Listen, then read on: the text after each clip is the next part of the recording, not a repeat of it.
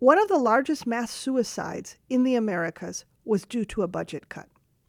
In the mid-19th century, the working conditions on the Panamanian Railroad were hellish.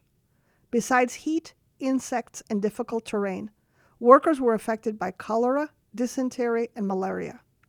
Due to the high death tolls, management decided to import Chinese laborers. At $25 each, they were a bargain. At first, the Chinese made rapid progress because of their nightly dose of opium. When a company accountant in New York noticed that $150 per day were spent on the drug, this expense was cut without any thought to the consequences. Chief Engineer George Totten intended to ignore the budget cut from New York, but he came down with malaria before making his intentions clear. Once the opium supply ran out, several hundred Chinese committed suicide by hanging, impaling, or paying Malay workers to slaughter them.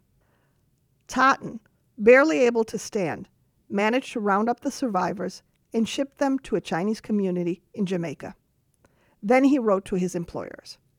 Some anonymous, grubby, ink-stained bookkeeper in New York, who had a head full of trash instead of brains, had decided to institute certain economies which had fatal results. George Totten paid dearly for his outrage, and his obituary never mentioned his work on the Panamanian Railroad. Nevertheless, we should recognize him for his courageous words directed to those who fail to see the short-sightedness of their budget cuts. I'm Frances Jaeger, and this is my perspective.